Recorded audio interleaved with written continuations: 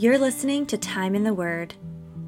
Deep down, the Galatians knew that they were justified by faith alone, for this is how they had come to Christ in the first place. To stop them from going back to the law, Paul made a personal appeal to their spiritual experience.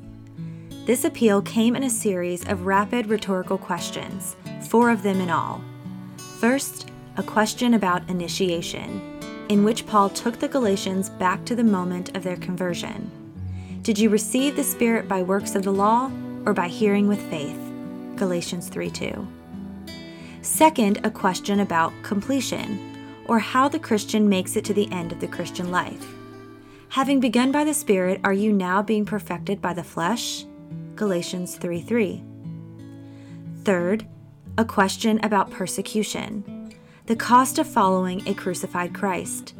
Did you suffer so many things in vain, if indeed it was in vain?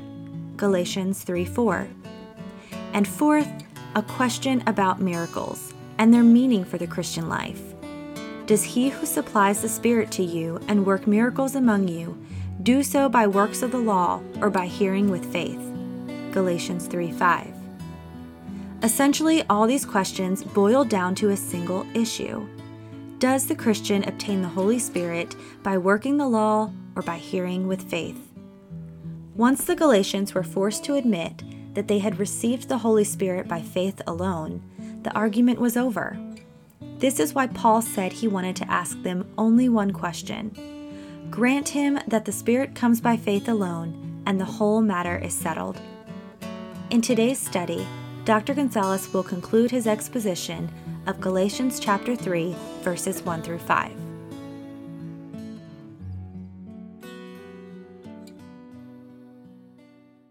Galatians chapter 3, again starting in verse 1. O foolish Galatians, who has bewitched you? It was before your eyes that Jesus Christ was publicly portrayed as crucified. Let me ask you only this. Did you receive the Spirit by works of the law or by hearing with faith?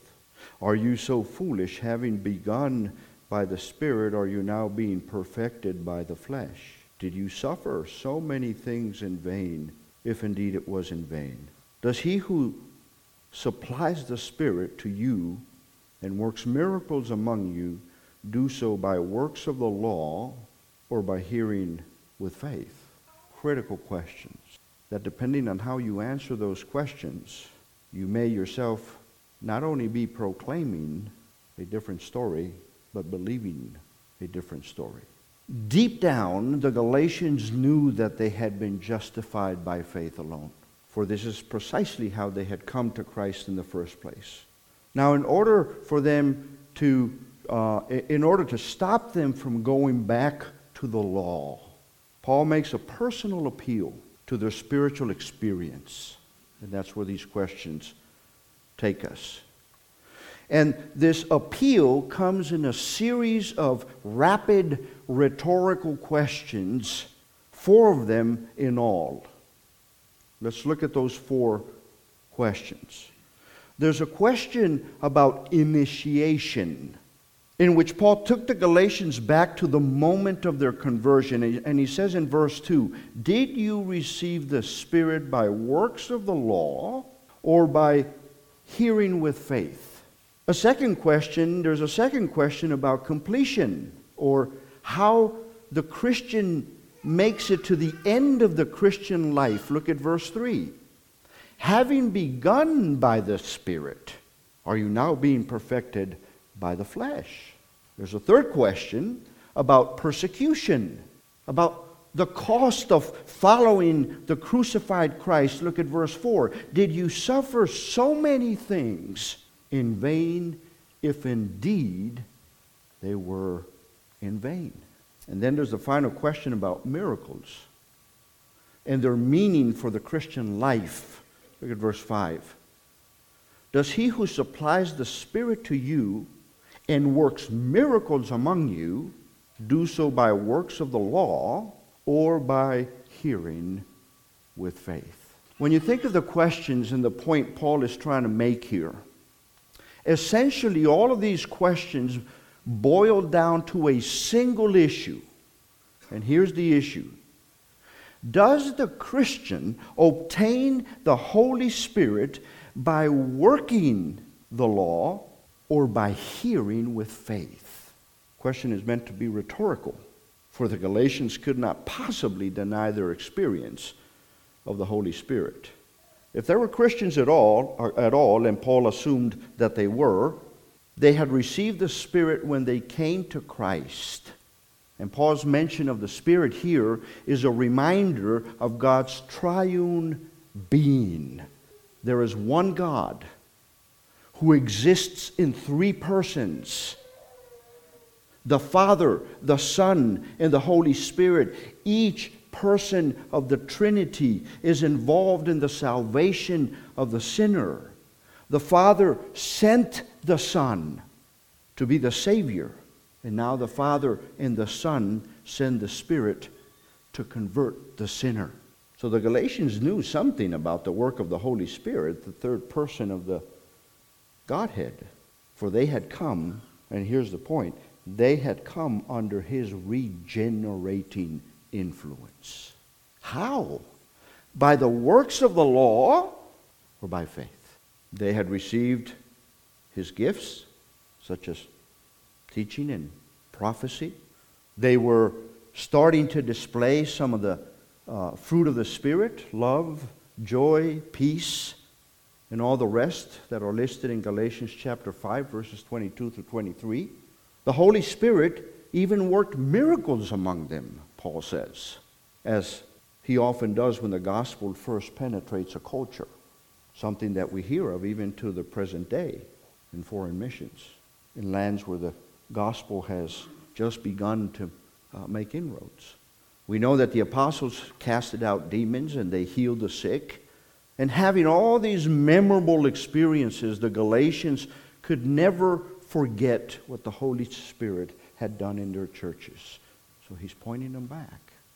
How did it all start? They had, and the reason Paul is kind of doing this is because Paul knew that they had irrefutable evidence of His work and His presence in their own lives. So now Paul wanted to know the cause of this work of the Holy Spirit among the Galatians. You see, Paul recognized that the life-changing power of spiritual experience. He understood that people often make decisions based on their encounter with God. But he also understood that it is Christian doctrine. Listen, it is Christian doctrine that explains experience and not the other way around. So he wanted to know how the Galatians had received the Holy Spirit. How did you receive the Holy Spirit? As you are sharing with others the story, how are you telling them they are to be saved? So there were only two possibilities. There are still only two possibilities. The Spirit comes either by works of the law, religion, right, or by hearing with faith. And as we see back in chapter 5, the phrase works of the law refers to law keeping in general, not simply to the Old Testament ceremonial law. So here are two principles that are set in opposition from each other: law and faith. If the Spirit comes by the working of the law, then there is something that I must do to get the Spirit. Is that how you got the Spirit? What did you do if that's how you got the Spirit? There's another sense, of course, in which the Holy Spirit precedes faith. We would argue that faith itself is a gift. So in that sense, we say that the Holy Spirit precedes faith, for it is the Holy Spirit who enables the sinner to believe in Christ in the first place. Who of you received Christ without the influencing of the Holy Spirit? Who of you understood the truth of the gospel without the Holy Spirit making it clear, understandable, without the Holy Spirit bringing about conviction and ultimately conversion? But the work of the Spirit does not become fully evident until the sinner actually believes, as the Galatians knew from their own experience. And what Paul is trying to get them to remember is that they did not have to do anything to get the Holy Spirit. In fact, they had received the Spirit long before the Judaizers had even come to tell them that they had to keep the law. So how does that work? I had proclaimed the gospel to you. Remember, we just saw in the first couple of verses. He publicly portrayed the crucified Christ. You received Christ by the hearing of faith. You were given the Holy Spirit. And then later on come the Judaizers. So Paul wants to remind them, what's wrong with the picture you are being drawn now if you think about your own experience and how you came to faith in Christ before the Judaizers had even come? They simply trusted in what Christ had done on the cross and through the empty tomb. The Galatians, we received the Spirit when we came to faith in Christ. As Paul puts it, they received the Spirit by believing what they heard. Think about that phrase. They believed, the implication is conversion, salvation, by what they heard. What are they hearing from us? And again, is the message important? I mean, think about what the whole issue is here. How am I, a sinner, reconciled to holy God? If the message isn't right, there's no reconciliation. There is no redemption. There is no justification. By believing what they heard, namely, the law-free gospel of the crucified Christ. For the Christian, hearing is believing. Faith in Christ comes by hearing the gospel, and the Spirit comes along with the faith. Thus, the Spirit's work is not a reward. This is important because this goes towards the argument against what the Judaizers are saying. The point Paul is making here is, thus the Spirit's work is not a reward based on a person's own spiritual achievement. It is a gift. The Spirit is a gift granted to those who believe in Christ's achievement. In case the Galatians had any doubt as to where the Spirit came from, Paul gave them a hint. Again, verse 2, did you receive the Spirit by the works of the law or by hearing with faith? No doubt Paul believed that the Galatians were Christians, and he knew that there was only one way they would be able to answer that question, by hearing with faith. Make sure that when you share the gospel with others, as we engage in the ministry of evangelism, and we all should be involved in evangelism. Yes, there are those who are gifted as evangelists, but that doesn't excuse us from evangelizing. We are all ministers of reconciliation, says the Scriptures. We are to point others to Christ. But we need to make sure that as we share the gospel with others, we are saying that the gift of the Holy Spirit is not something to be gained, it is something that is given. This is hinted again in verse 5, where Paul makes it clear that God is the one who generously supplies the Spirit. Not to those who observe the law, but to those who believe the gospel of His Son. What Paul says here helps to clarify several important truths about the person and the work of the Holy Spirit. The works, the gifts, the fruit of the Spirit belong to the very beginning of the Christian life. Thus, the whole life is lived in the Spirit. So once the Galatians were forced to admit, and this is Paul's strategy, this is his means of bringing clarity to the issue. Once the Galatians were forced to admit that they had received the Holy Spirit by faith alone, the argument would be over. This is why Paul said he wanted to ask them these questions. Grant him, meaning the Galatians to Paul, Grant him that the Spirit comes by faith alone, and the whole matter is settled. This truth, that the Holy Spirit comes by faith alone, has incredibly profound implications for the Christian life. It means that the Christian life finishes exactly the same way it begun.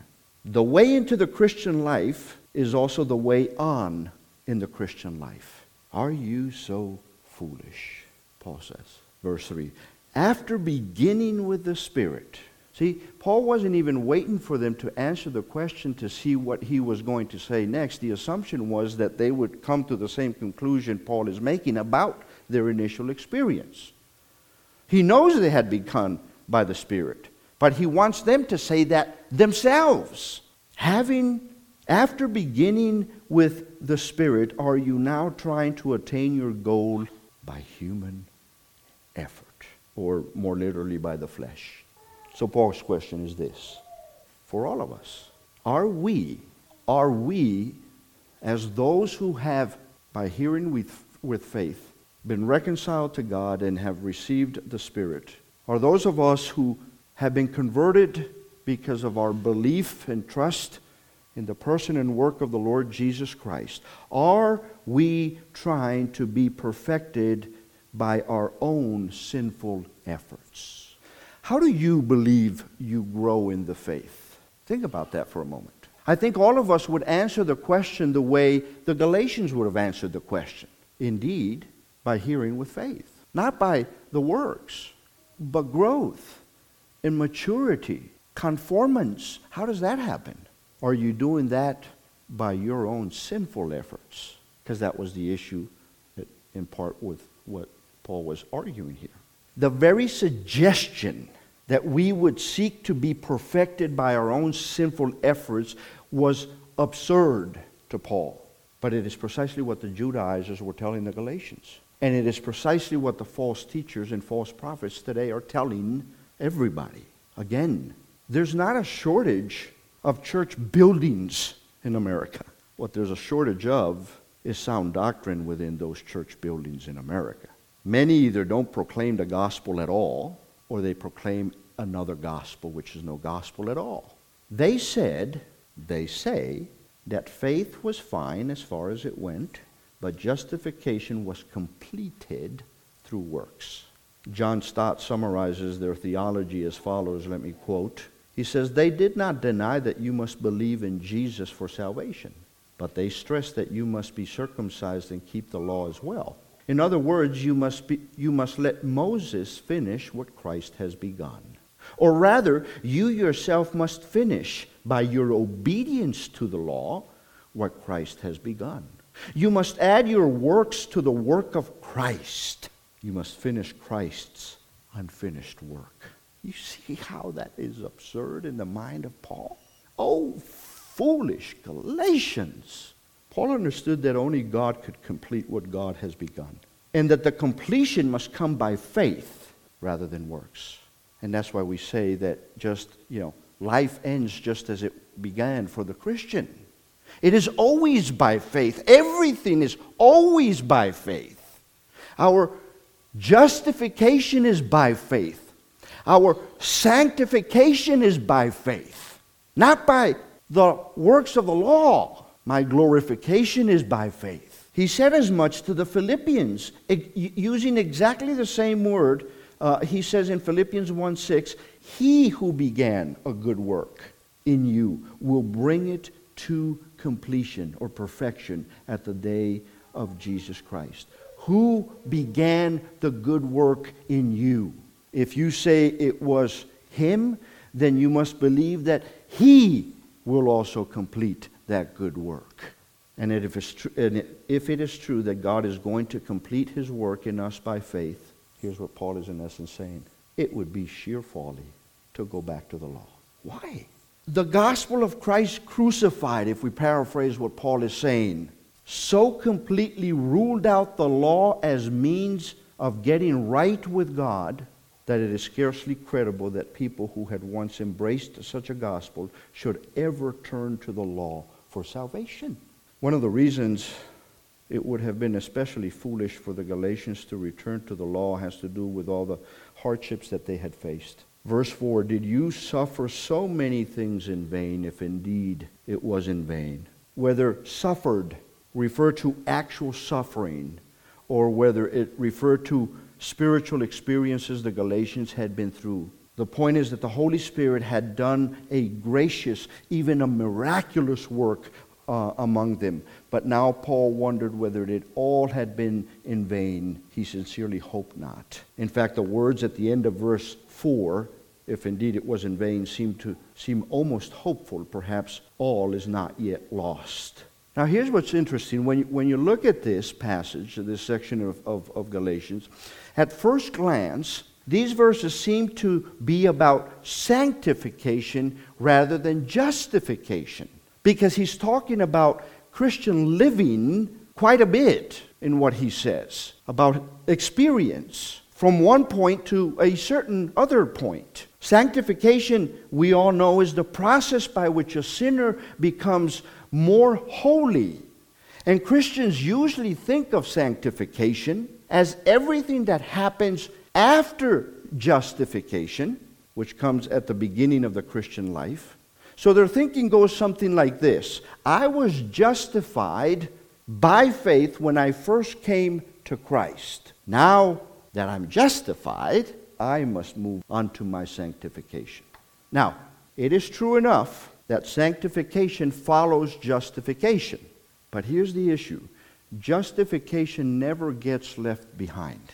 Why do I say that? Think about this for a moment. None of us, as believers, will ever stand before God on the basis of our own righteousness. We can stand before God only on the basis of the righteousness of Christ. We never leave justification behind. Once and forever, we are justified before God by the righteousness that we have received by faith. Yes, to be sure, hopefully, we are becoming holier. We are becoming more and more conformed to the image of Christ over time. Having been justified, we are now becoming sanctified. But here's the critical issue for Paul. Because again, remember, they're changing the gospel here, the Judaizers, by adding to the doctrine of justification by faith. Here's the point Paul is making. But we cannot use our obedience to establish our righteousness before God. So to put it another way, we cannot base our justification on our sanctification. Sanctification is not the process of me gaining something in the sense of meriting, which was the issue the Judaizers were introducing here. Never, never. We cannot base our justification on our sanctification from start to finish. The whole Christian life is by grace through faith. The whole thing. A new life in Christ commences with faith, continues by faith, and will be completed through faith. Nothing changes, as the Judaizers were saying, or as the false teachers and false prophets teach today. Let me put it another way. The gospel is for Christians as much as it is for non-Christians. We never, as believers, advance beyond the good news of the cross and the empty tomb. There is nothing else to add to faith as the ground of our salvation, because faith is what unites us to the person of Jesus Christ. Works have no part in establishing the basis of our salvation, but are added to faith as much in the same way as a building rests upon and rises from its foundation. Therefore, the Christian always looks back to the gospel and never to the law as the basis for his righteousness before God. Oh, foolish Galatians. These Jews who identified themselves as Christians had gone to Galatia to improve Paul's gospel. They, in essence, were telling the Galatians, think about, turn on Christian television today. Turn on some of the Christian radio. Listen to some of the sermons that are found online. See if anything's really changed. They said that the doctrine of the Judaizers, and we would argue with false teachers today, they said that the doctrine of justification was just essentially an entry-level gospel. But if you as a Christian want to be promoted You need to add something to faith alone. And here's the issue for Paul. Wait a minute. You came into a saving relationship with Christ by grace, but now you're saying that you can only maintain that relationship by obedience? It's nothing more than self-justification. That's all it is. That's all it ever is. They wanted the Galatians to justify themselves before God and men by adding works to faith. What is our story? What is the story we have believed? I find it absolutely outright scary when I talk to individuals who are religious, many believe in themselves to be Christians, yet who have clearly embraced a damning story. Again, pick the flavor, the color, the poison. It's all the same. They, to some extent, understand that what's at stake is their own soul. I don't know that they always fully understand any of the complexities of that. I'm not always sure I truly understand what it is that they think they're being saved from or of. But when it comes down to it, you ask them, why that story? Well, it's the story so-and-so told me. And he or she must know and never, never, never go beyond that point. Can you imagine at the day of judgment when many will come before the judgment of God convinced? And God will say to countless people, I mean, think of the millions and millions and millions of people to whom God will say, depart from me. I never knew you. But I believe. What did you believe? I believe this. Why did you believe that? There will never be an excuse for the reason why we are not believers, but those who think they are, before the judgment of God. You started by faith. If you didn't, you're not a Christian. You were justified by grace alone, through faith alone, in Christ alone. If there's anything that deviates from that formula, check yourself, as Paul would say, to see whether you're in the faith. If you started by faith, why are you now trying to perfect yourself in your own sinful efforts by obedience or adherence to the law? There's nothing more frustrating for a Christian than to do that, because it's unattainable. We started by faith, we go on by faith, we depart this scene and go to glory by faith. It is all by faith.